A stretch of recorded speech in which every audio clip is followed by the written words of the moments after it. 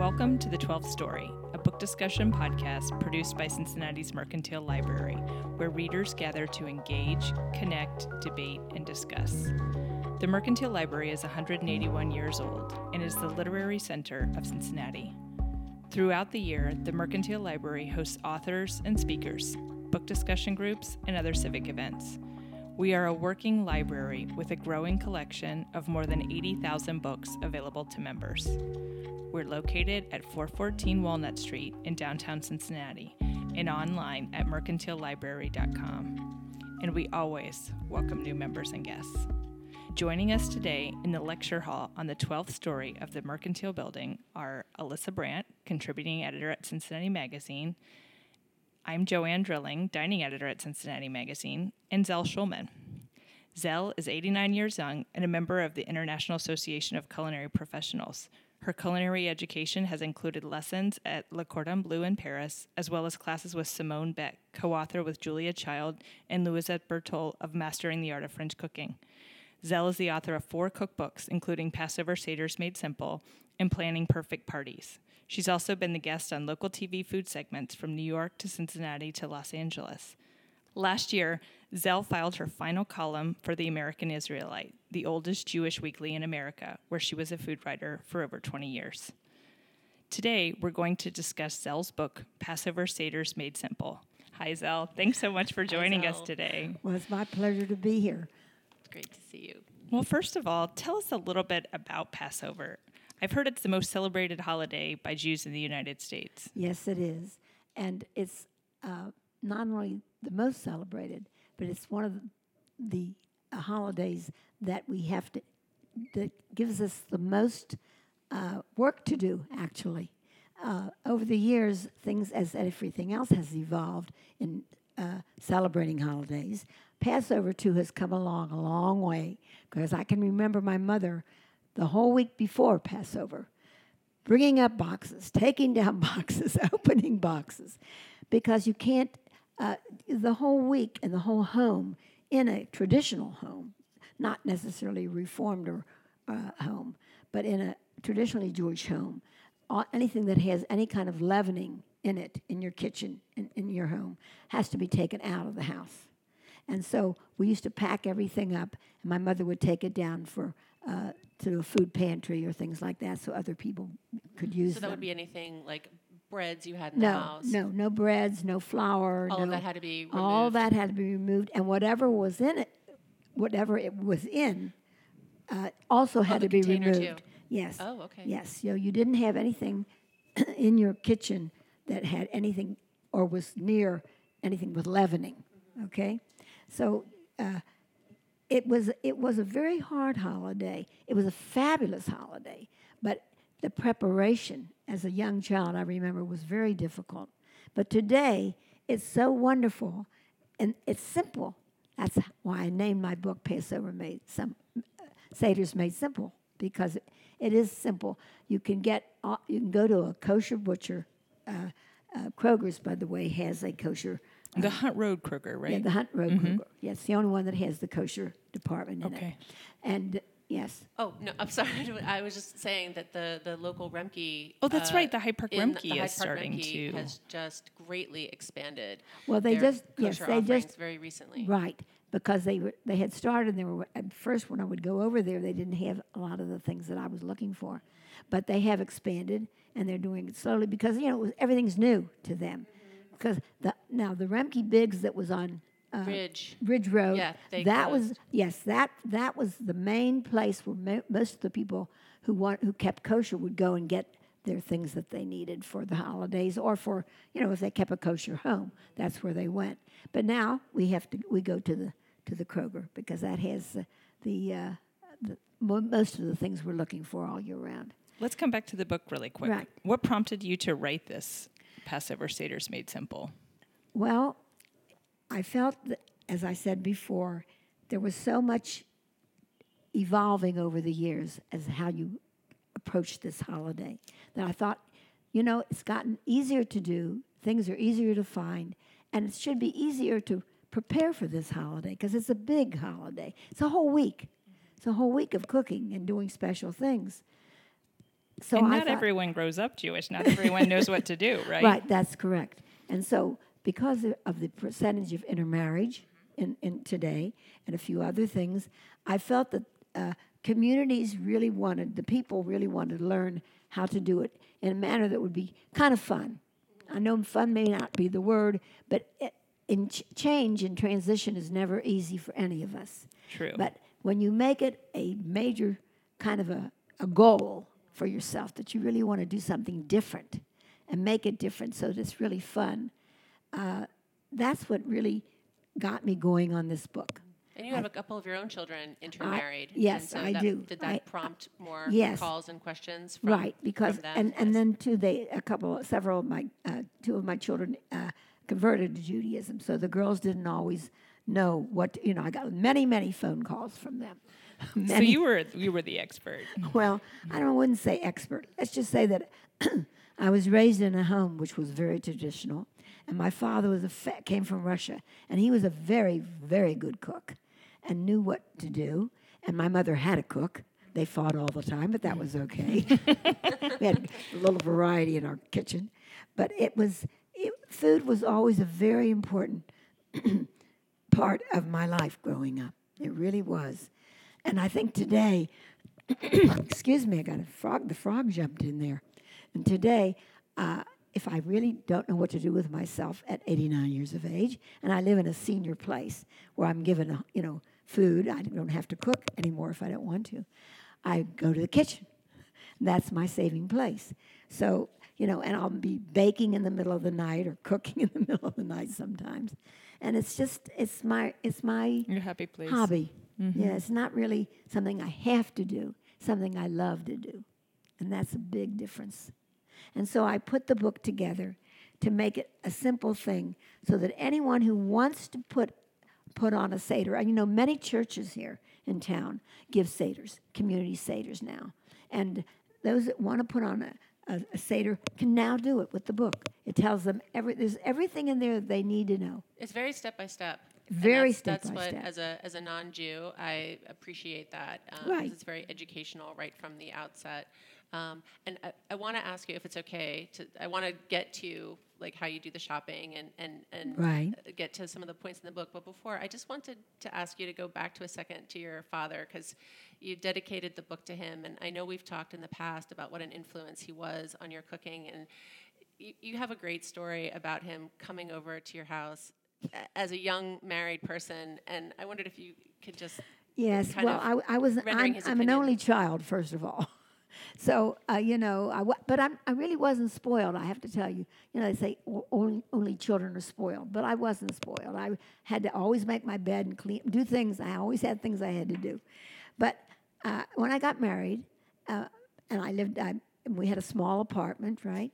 At first, when I got married, people said, "Oh, come play cards or play canasta." What did ladies do? I had worked up until that time.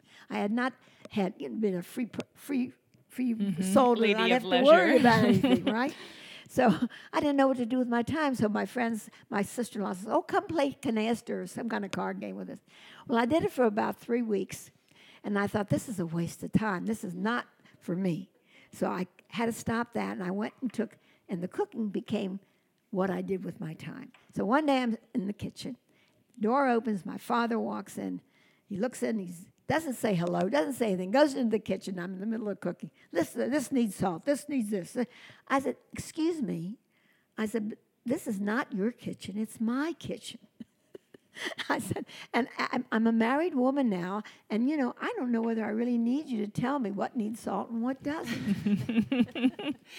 I love that story. I think so many cooks cite their mothers as influence, and so it's always nice to hear a shout out to the dad. Exactly. Yeah, well, he was a wonderful cook. He really was. And from my time I was a small child, he would take me once a week to the market in Covington, Kentucky. There was a farmer market, and he would take me from the time I was a small child, and he would say, "Smell this, look at this, taste this," and he really introduced me to all kinds of food things when we went to market, and that was a wonderful way of introducing me to the world of the culinary world. So, I mean, the culinary world has been a part of my life, I think, since I was a very small child. So let's start with the shopping, I guess, if that's is that a good place to start? We touched Let's a little talk bit party on, planning. Yeah, let's talk party planning. Party planning? Okay. Well, what's the first thing we need to do? well, the first thing you need to do is decide if you're going to be giving the Seder or if you're going to be sharing it with someone else in the family that's giving the Seder and making out your menu for the Seder. Now, those who are very traditional will usually have 2 Seders. Those who are not traditional, more reformed or conservative, may only have Seder on the first night. So you have to decide what is it you're going to need for the Seder and for that week, because it's a whole week celebration. Now, not everybody does that. The most traditional Jews will do that for a whole week, or conservative Jews will do that for a whole week. So therefore, you have to restock your kitchen. Before you can even think about what you're going to cook, you have to go and restock the kitchen. So you have to find a store where you can go. And today we just said it, Kroger. The Road Kroger or or Remke. Yeah, and they will have the Passover for kosher for Passover things. And there's a whole separate area where they will have all the Passover things that are that you can use to cook with for the week of Passover. And it, usually has a K, a little round thing with a K. Okay, you talk about that in the book. You have a code, a key for the symbols that you can look for on various products and what they mean. Kosher. Okay. Yeah, Are there any other? Are there any other? We talked about Remke and Kroger. Are there any other shops that you tend to go to if you need a specialty item? One thing you mentioned, I know vanilla sugar, and that can be sometimes hard to find. I didn't know if there was a secret source. I think I had to make my own. Okay. I think I really did make my own. Vanilla sugar is not something you can find for Passover. I mean, now, of course, in today's world, you can find almost anything you need. Right, on the internet, you could. Yeah, on the internet, you can get things on the internet. But if it's kosher for Passover, so I made my own. I mixed sugar and a little, and a vanilla bean. I did not use liquid vanilla. Right. I used a vanilla bean. Because that usually is made with grain alcohol, and so it would not be appropriate for Passover. That's correct. So I would make it with the vanilla bean, and I'd make a little container, and I'd have that ready for Passover. So stocking the pantry, Yes. restocking. Where do we start? Well, first of all, you have to have the matzah, and you can't have anything with leavening. In my book, it tells you what you need for the Seder, exactly what you need, and what you need for the Seder plate. Okay. And it has all the And just to clarify, Right. for people who may not know, Right. the matzah cracker is an unleavened it's a flat matzah. flat cracker. They usually come in square packages. And actually, matzah started. The first big matzah baker was Manischewitz here in Cincinnati, Ohio. I know, that's fascinating. We were talking about that yesterday. Yeah. Zell took us to meet with Dr. Gary Zola at the director of the American Jewish Archives, and he was telling us that story. And it was a very interesting story. Yeah, it was. Yes. The Manischewitz company was the first to kind of mass produce the matzah crackers, which I guess before that had been made in homes by hand. That's correct. So I thought what I found so interesting was that he had the marketing foresight to write to the rabbis in Jerusalem to say, could you please approve this machinery? Give it your stamp of approval. It reminded me of the little American Dental Association seal on the tubes of Crest that P&G has also done a lot with. Let's get a stamp of approval on that. That's correct. It seemed to make sense. A stamp of approval. And then he also told us that the Manischewitz company then proceeded to support those rabbis in those communities for a very, very long time. For a long time. Yes. So that when you that's okay. When you have the basic things that you need, okay, you have to have, first of all, the Haggadah, which is the book that tells the story of the Passover.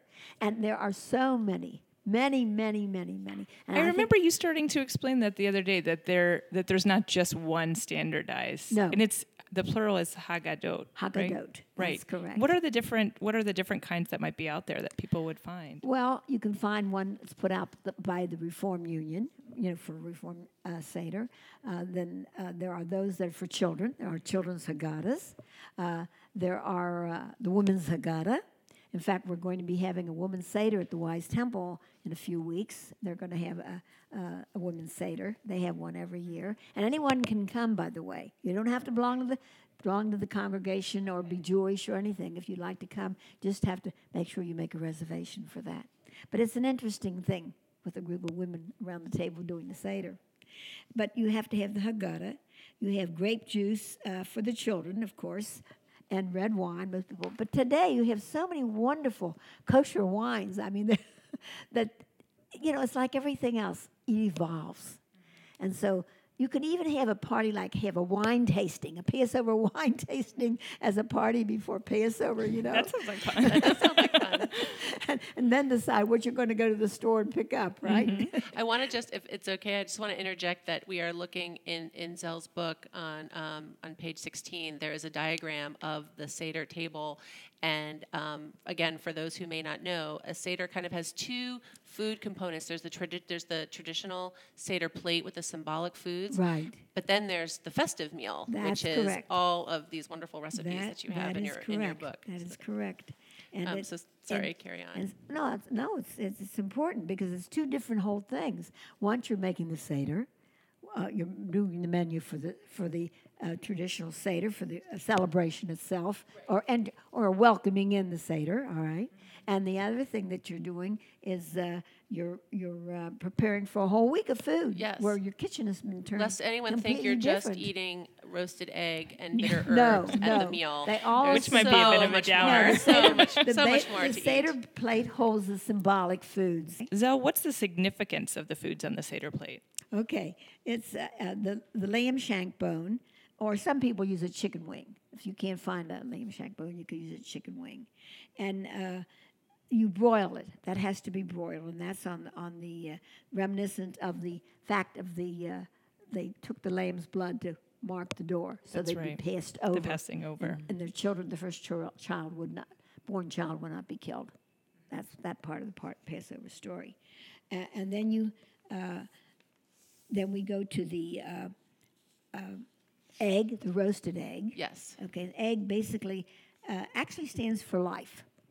Okay, and you have to roast the egg, and you put it in the oven. I always did mine in the oven, and then my And you grandma. have a recipe in the book for how to how to do that. There's And a recipe for the book. Yes. In my book, there is a recipe for each thing you have to have. And how you to also have prepare it. notations too for if you're a vegan, you can substitute Right. a beet or an avocado pit or a potato or something Right. else can stand in for the Right. egg. So it really covers everybody. I tried to do that so that everybody could enjoy this. So the Sephardic roasted egg is a little bit different because they're roasted overnight and they get really brown. But I want to tell a little side story about the roasted egg. I always was the one who had to eat the roasted egg, take a bite out of the roasted egg. You say had to, My like you grandmother, maybe my didn't want grandmother, to. yeah. Now Zelma, you must do this because it was supposed to bring you a young man into your life Oh. of eligible age as I got older. Well, I guess it worked.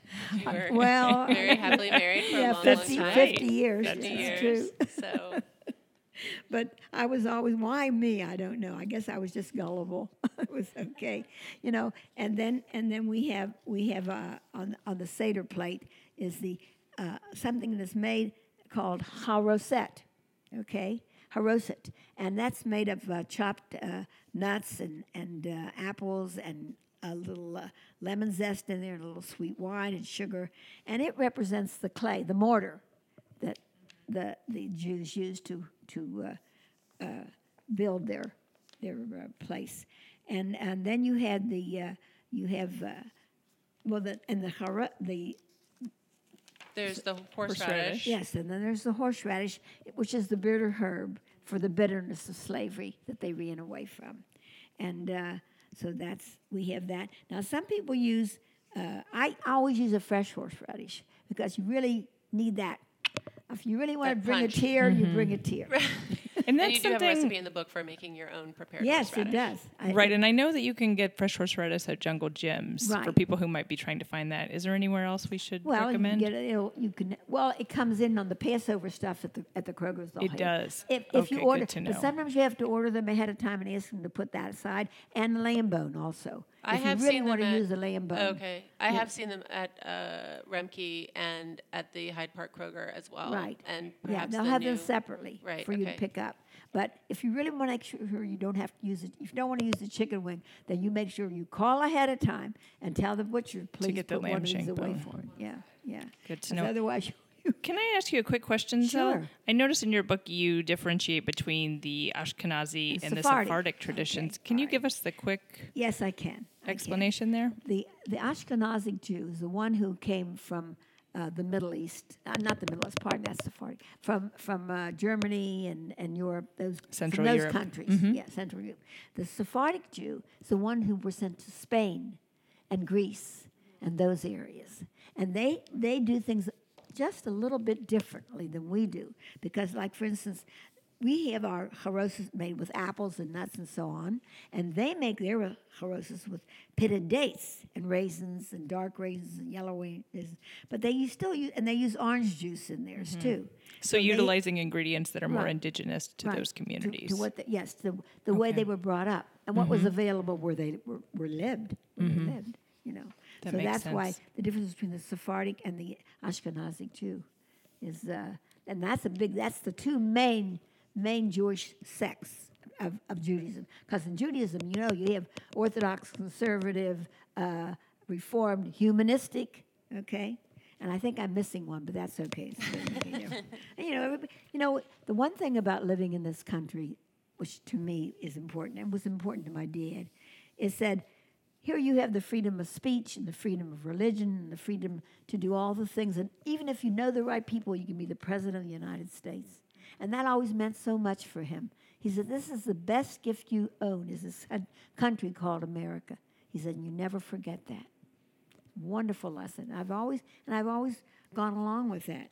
So, so we have the horseradish on there. So you've got the, but there are two other things, I think, on the plate as well. The parsley. The parsley. For the greens, yes, okay. Symbolizes springtime. Springtime, hope and right. renewal. And then we have, and one more thing, And salt water. salt water, yes, for the bitterness For of the life. tears. Right, Yes, the more tears. tears. Yes. I just wanted to recap. So on the ceremonial Seder plate, which can Right. either be a designated plate, yours has one Yes. with special little sort of divots for Right, each. there's divots, and by the But way, you don't have to have some that. places. Oh no, you have to have that on the table. You don't have a. No, but you don't have to have a special plate. No, you you don't can use have ramekins to. on a tray. You can or, use ramekins on a tray. You can do Okay. everything. But if you want to have beautiful piece of art for Seder on your table, you buy a gorgeous Seder plate, and there's a place for everything that you need in this with little dugout places to put the things. They are and very they're really pretty. beautiful. And some people collect them. So it's. Is there a considered- place locally that you would recommend? Well, you can get it. We used to get it at the HUC gift shop. The gift shop isn't there anymore. HUC being Hebrew Hebrew Union Union College. I'm sorry. That's okay. But Adath Israel Gift Shop, which is a conservative synagogue here in town, they would probably carry those. Your gift shops in the Reformed temples would carry a Seder plate also. So you can get them in your temple or in a synagogue. And you don't have to belong to the temple or that synagogue to go and buy one. Just go, it's like going into any gift shop and buying something from the gift shop. Yeah. They just have different hours. So there we have the Seder plate, and then you have the meal, which we're going to discuss, right? Okay, the festive meal. The we're talking festive about. meal. Oh, yeah. yes. I wondered, are there things from your childhood that you remember as part of the festive meal that you either like to have at your own Seders or Yes. that you remember particularly Yes, fondly? I think I'm going to tell a little story now, another little story. One of the things you have on the plate is the cup of Elijah. That is the cup of Elijah is usually a very decorative plate, has wine in it, and it represents Elijah the prophet, who's going to sometime bring a good life, good life. You know, I'm across the board. I'm not Gary Gazzola, so I can't give you that. No, I'm trying to remember what he told us. I think he Yeah. referred to Elijah as the harbinger of the Messianic Yes, era. I think that's what he said. But anyway, it's a very important thing. And so I'm at my grandmother's house out at the Seder, because she had, as long as she was living, she had the main Seder. We all went there, usually about, I'd say at least 20 people around that table. And in the middle of the Seder, there's a knock at the door. Now, my grandmother lived on Eden Avenue near the zoo. Now, that neighborhood was in a process of changing, and African-American families were moving into the neighborhood. So the doorbell rings, and I go up, and my mother was the designated door opener. And we just were getting ready to open the door for Elijah the prophet, right? And my mother opens the door, and here's this tall, very nice-looking African-American gentleman standing there. And my grandmother says, "Oh, sir, please come in, please come in." And he was lost. He was looking for a new neighbor that had moved in the neighborhood. To make a long story short, my grandmother says to him, "We're in the middle of our Passover Seder, and would you be kind enough to take a sip from this cup that was on our table?" And then kind of look. And my grandmother was a little old lady by then, and he was a gentleman. And he said, "Well, yes, it would be my pleasure." She says, "You would be doing me a great honor if you did that." And so he took the sip, and she thanked him very much and told him where the neighbor lives and so on. He goes out the door, and with that, I close the door, right? My mother closes the door, and with that, my grandmother says, "Well, you never know what form Elijah's going to come in. I just had to be safe." Wise words, I think. Definitely. But that's a true story. Speaking of that kind of openness, Right. I wanted to just touch on something else we learned about from Dr. Zola yesterday, which is the appearance of an orange on the Seder plate, which is not necessarily traditional, Never. but is something that was kind of started recently in the 70s. Right. And I think he said the woman's name was Susanna Miriam. Miriam? That's Miriam's cup. But no, there was a woman who No, did this. Susanna Yeah. Herschel, I Yes, think, was the one Heschel. who's kind of... Heschel. Heschel. Yes. Yes, thank you, Ariva's Heschel. daughter. Yes, who's Yes. credited with sort of appropriating the orange as a symbol of inclusivity and remembering Everyone. Everyone. Whether you were homosexual or not, Yes. you belonged there. Everybody Everybody belongs. belongs. So Yes. that's kind of, I just like that symbol. So Yes. if you've never seen an orange on a Seder plate before, keep on the lookout. You might. And the other thing You was might see Miriam's one cup. this year. Yes, Miriam's cup. Right. Tell us about Miriam's cup. Well, Miriam, the story of Miriam. If you don't know the story of Miriam, that's a biblical story. Miriam at the well. So that's, you always have a cup and it's filled with water. And it's reminiscent because wherever she went, she wanted to bring her people together. And she always went with dancing and joy. And she went, wherever she went, she brought that with her. And, and so in honor of her and the joy and the history that she brought to that time of the year, we have Miriam's cup now, as well as the other cup. So we have The two Elijah cups. cup. Yes, Mhm. the Elijah And cup. another nod to inclusivity, making sure that women Right, very much so. are as an important part of it as men. Yes. So getting back to your Seders growing up, and Right. I'm sure there are recipes in the book that come from your childhood, your upbringing, your own cooking life that have been, I wonder if they're... Yes, I have my grandmother's chicken soup recipe in here.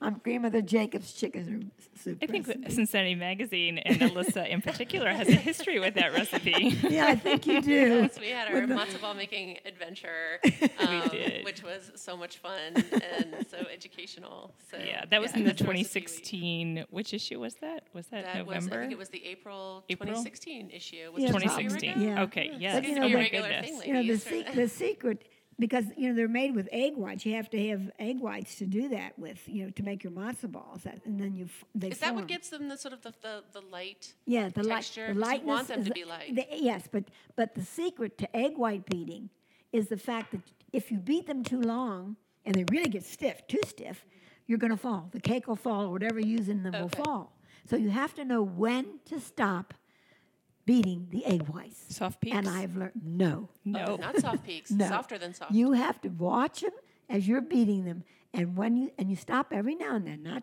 not for a long time. About every 10 minutes. Stop, look, pull up your beater. When it makes a tiny little curl and is bent, the top of the little point is just beginning to bend over. Stop. Got it. And it took me many years to learn that. And lots of matzo balls went down the drain. I got news for you. Oh. What else do you remember from? I mean, I know you had to take a bite of the egg every time. Were there other things that you remember from your Seders growing up? It doesn't even have to be in the book necessarily. Well, just something that you I know I have to tell you that it was a time because we lived in Kentucky. We did not live in Cincinnati. I was brought up in Covington, Kentucky, and so it was bringing the whole family together, and that was so special. All the cousins, my mother came from a family of 8 children. So in those days, and most of them lived in Cincinnati. So we had a large group at the table, and all ages, which was really wonderful. But they always used to get angry with me because I would go on the weekends so I could meet Jewish children because there were not many Jewish children in Covington, Kentucky, or in Kentucky. And my mother would take me over. I would go to my grandmother's and spend the weekend, right? So I had to, in order to meet Jewish children. So I used to go over to my grandmother's a lot. And so that's why this Seder was so important because it brought all the family together. So those memories of community and Community, family. yeah, it was really wonderful. And it was a learning session. And my one cousin used to get angry because I went to my grandmother so much. I was the one who was always designated after we had the Seder. She always had a big bowl of fruit, fresh fruit and things she'd bring in the living. God forbid you shouldn't have enough at the Seder to eat, right? Right. But there would always be a big bowl with fresh fruit. We brought up the special blue bowl, which I got, by the way, and passed on to someone else in our family. And there was this bowl, and I would always be the one who was designated to go get the bowl with the fruit. And my other cousins would get very upset with me, of course. But that's all right. Can we go back to stocking the pantry for a second? Because I feel like maybe we didn't, when you go shopping. Yes. Yeah, when you were getting ready to, Right. You have your... Prepare your kitchen for the Seder. Yes. Right, for the... Yes. For what you're going to need. Yes. What kind of things are you buying? Basically, are you you need stocking lots up of on? eggs. Okay. Lots of eggs. You will use lots of eggs doing Is that usually size large eggs? I know no, that sounds... just large. Just large. Yeah, not Okay. medium and not super large. Because Perfect. the size of the yolk and the size of the white in that egg makes a big difference for the finished product. Okay. Really? Is it just more liquid or? It's the balance between the egg yolk and the size of the egg yolk and the amount of the white egg white. That's interesting. The ratio of The yolk ratio, to white. yes, very important. Recipes always seem to call for a large egg. Yes. That's Yes. interesting. It's a very important thing. And do you need so many eggs? I mean, are you roasting all of these eggs? Or are they No, for all no, the, okay. no. Not You just only have a container roasted egg at the Seder. That's enough already. Okay. We're talking recipes now, right? Yeah, recipes. recipes. Yeah, you're gonna be using lots of eggs because that helps you pull things together. And corn. And the other thing that is very important to hold things together is potato starch. Yes. That's for baking. You got to have in order to make the good sponge cake and so on and so forth. In fact, I just made a sponge cake yesterday. I had all these eggs in my refrigerator. I I didn't just know what bought to do some with potato them. starch recently after the last time I talked to you, and so I'll need to put that. And that's because cornstarch is not allowed in the Passover kitchen Right. because it's Right. So you have to use corn potato product. starch, not cornstarch. Right. But still has the same. Yes. I was surprised. It has very much the same consistency. But of it gives you a cornstarch. different flavor. You don't have a taste of that vegetable of corn. I'm gonna have to taste. I haven't even Oh, tasted sure. it. It Just gives like you a a fingerful. completely different Just flavor. out of curiosity, can you use that to thicken like beef stew or something? Yes, I use it all the time. I do not use flour for thickening. I use potato starch. Potato starch. I use only potato starch to thicken. I'm being very serious. Think Unless so. a specific recipe calls for flour, and then you have to make it with flour.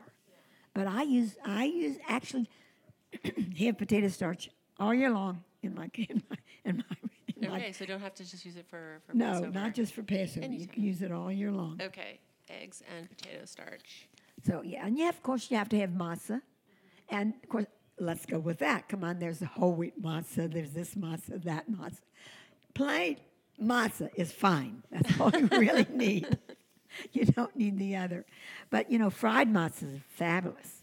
Fried matzah, and you know what? I've never heard of that. I do not have a recipe in this book for fried matzah. How do you And fry the a reason why is because it was such a common thing. I didn't have to worry about how to make it. I mean, it was always there. It was part of Passover. It was breakfast for me. And so it wasn't something special. It was like an everyday food, like oatmeal, Right. okay? When you have oatmeal. So, so I didn't put it in any of my books. But it's very easy to make fried masa. What you do is you break up the masa, okay, and then you put the masa in a little cold water, a little bit of water. Not a lot. You don't need a lot of water now. Just a little bit, so it soaks up. And then you have to squeeze out the masa so it's good and doesn't have any water in it. Okay. Then you put butter in the plate, right?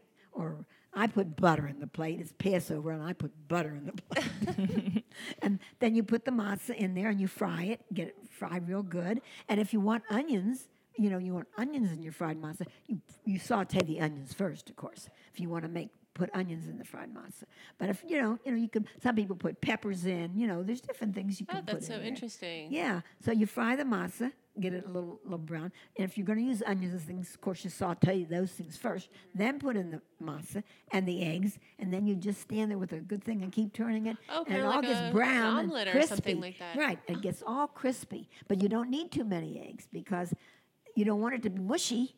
You want it to be fried and crinkly. So would you say like one matzah cracker and one egg, or two? Oh, no. That would be, I think, you'd have two. You could do two matzahs with one egg. Okay. Oh, two plenty. matzahs with one yeah, egg. Two matzahs with one egg would be plenty. Ooh, yeah. that sounds because good. you're going to put a little. After all, you're soaking that matzah in liquid to begin with. Breaking it down. And you can soak it in milk if you want to, if you don't want to use water, and to give it more flavor. Okay. Or wine. Oh, that sounds. Sorry, but you can that do sounds that. Really, that sounds interesting. I was envisioning like fried, like. No, not an omelet. You don't get an omelet. You want the matzah. You don't want eggs. You want fried matzah. Right. And then what the egg just kind of holds it all together. It just holds it together. Got it. Okay. And the wetness holds it. Okay. That's why I say you can make it with wine, you can make it with milk, or you can make it whatever. There's really a million uses for matzah, aren't there? Yeah. There, Yeah. There are. Yeah. And Zell, in the book you give a variety of different categories, different appetizers that you can have throughout the week. Right. Different vegetables and side dishes. And you also have some festive meal menus. So a really big, extensive menu for the actual celebration. Right, where you would for the whole week. There are enough inviting recipes in there people to keep over. you happy for the whole week. Because there are 5 complete Seders in here. That's right. Just the You talk Seder about itself. that. And the different traditions, the And the different Sephardic, the traditions, yes, Ashkenazi. of how to go with it and what to do and what to what not to do. So we even have a vegetarian Seder in here. So it covers everybody. Let's switch gears a little bit. Let's Okay. say you're invited to a Seder. Right. And you've never been to a Seder. Right. What should you expect? Well, you can have Passover chocolates that come from New York. Oh, you mean to bring? You should To bring bring. some. Yeah, always a hostess gift. Always a good idea. Yes. Yes, a host makes a nice hostess gift. Sometimes you can send some. Oh, at Passover time, there's some wonderful candies that come out. Not just chocolates. But there's other kinds of candies that come out that you can bring. Okay. As a hostess gift. Okay. Can I bring my son? Is it okay to bring Of children? course, but you have to ask the hostess if that's Okay. to do. Of course, children are a very important part of the Seder. I mean, you have to have something. The next generation has to be there, or how they're going to learn and understand and enjoy. Okay. And I said enjoy, not learn. It's a very important concept. So, Zell, you mentioned that there is a women's Seder coming Right, up. right. And then I know there's also the American Jewish Committee. It's having a community Seder on the 14th of April at about 11:45 p.m. I have Right. heard there's a small fee and pre-registration is required. Yes, and it's always a very interesting Seder. It really is, because you have people coming from the whole entire community. So And all walks of life. All walks of life, yes. And it's just a really nice thing to participate in and show.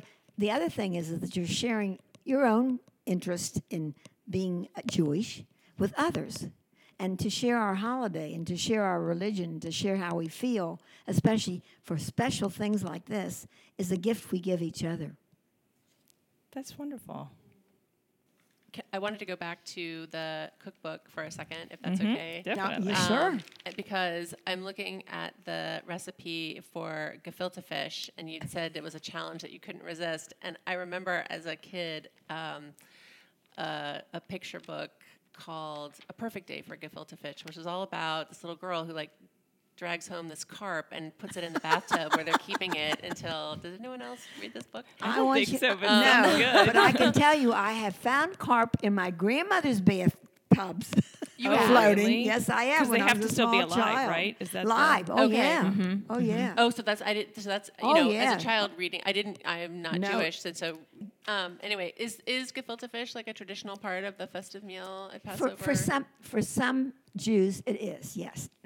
And if you've ever tried to make it, and I have made it from scratch, I get the feeling from your description that it's not that easy. no, it is not easy. It's time consuming. It's not hard to make once you get all the ingredients which you need to use to make it. That's the hard part. You have to have the fish ground, you know. You don't grind. Well, I shouldn't say that. My mother had a thing, and she ground the fish herself. Okay. You know, so In like a and meat there's a grinder lot or of people something. that probably do that are very, they have to be very religious in order to do that, I would think. But today, you know, you got so much things that are convenient for you today. You don't have to make it. You go and you buy it. But some's with sugar, some's white fish, some's white and other fish. So, you know, you got so much variety. And whoever said variety is the spice of life, I don't think they're dealing with too many spices. I got news for you. Because at my stage and age, when I have to go shopping to get things for the holiday, it's really a challenge. Because there's too much. There's a lot, yeah. Yeah, less is more. When are people going to learn that? Less is more. I don't know. Very good advice. Anyway, it's really a pleasure that I really want to thank you for giving me this opportunity to do this, because this particular holiday has meant a great deal to me and has brought many learning lessons and many joys and many sadnesses, because, you know, people in your family die. They get older, and they're not there at the Seder table anymore. And you remember different things about them and what they did when they were there. So I also think that holidays, whether they're Jewish or non-Jewish, but if they're special holidays, I think are there not to just celebrate, but to remember. I think I can speak for both Alyssa and I that we both always enjoy getting together with you and talking about cooking, but also hearing your stories. Well, You know, you have the best stories, though. well, I've had a very fascinating life. You know, I was the only Jewish child out of 600 at Dixie Heights High School. And my father, all the other we had about 100 Jewish families in Covington, Kentucky, and so we were like one big family, and so everybody knew what everybody else was doing. Well, the other children's parents paid tuition for their children to go to Walnut Hills because they wanted them to get a good education. My father said, "This is America. We have freedom of speech." I told you that story already, and you're going to go to Dixie Heights High School, and you're going to be the teacher. Well, I was the teacher, but it was a very, very hard time for me because And by teacher, you mean you were going to teach the other kids about Judaism. About Judaism, yes. I had to teach them what a Jewish person was. They all thought we had horns. I mean, a lot of people thought we had horns. And I was there to say, look, I'm a person just like you are. And I have holidays, and I have good days and bad days, and I react to things the same way you do. Just because my religion is, I pray a certain way and may be different from you, doesn't make me different as a person. And that was the lesson that I really brought to that school. And it was a hard lesson for me, very hard, because it was during the Second World War. And I was called Dirty Jew. I had my masa sandwiches. Speaking of masa, I would take my masa sandwiches to school for Passover, and the kids would take my lunch, and they'd take my bag out and step on my matcha sandwiches, and I didn't have a lot to eat sometimes. And my father finally had to go to the school and sit down and talk to the principal. But, you know, it's part of growing up. And what did it teach me? It taught me that you can always teach something, and you can always learn something new from the way you live your life. Because the life is the gift. Money does not make your life. It puts food on the table. It puts clothes on your back and a roof over your head. But the people you meet along the way are who make your life. Quote my father, Harry Scharf. Thanks so much, Zell. We really appreciate that. I think it's a good way to end. Thank you for joining us today on The 12th Story. We encourage you to subscribe via your preferred podcast app. We're available on the iTunes Store and on SoundCloud. And if you like listening, please tell your friends or tweet to us at Mercantile Lib. That's Mercantile LIB. My name is Joanne Drilling. Today's podcast was directed and engineered by Chris Messick. Special thanks to our guests Zell Schulman and Alyssa Brandt. The 12th Story is a production of the Mercantile Library in downtown Cincinnati. Our theme music was created by Doug McDermott. Don't forget to visit us online at www.mercantilelibrary.com, where you can learn about our library and our upcoming events. Have a great week.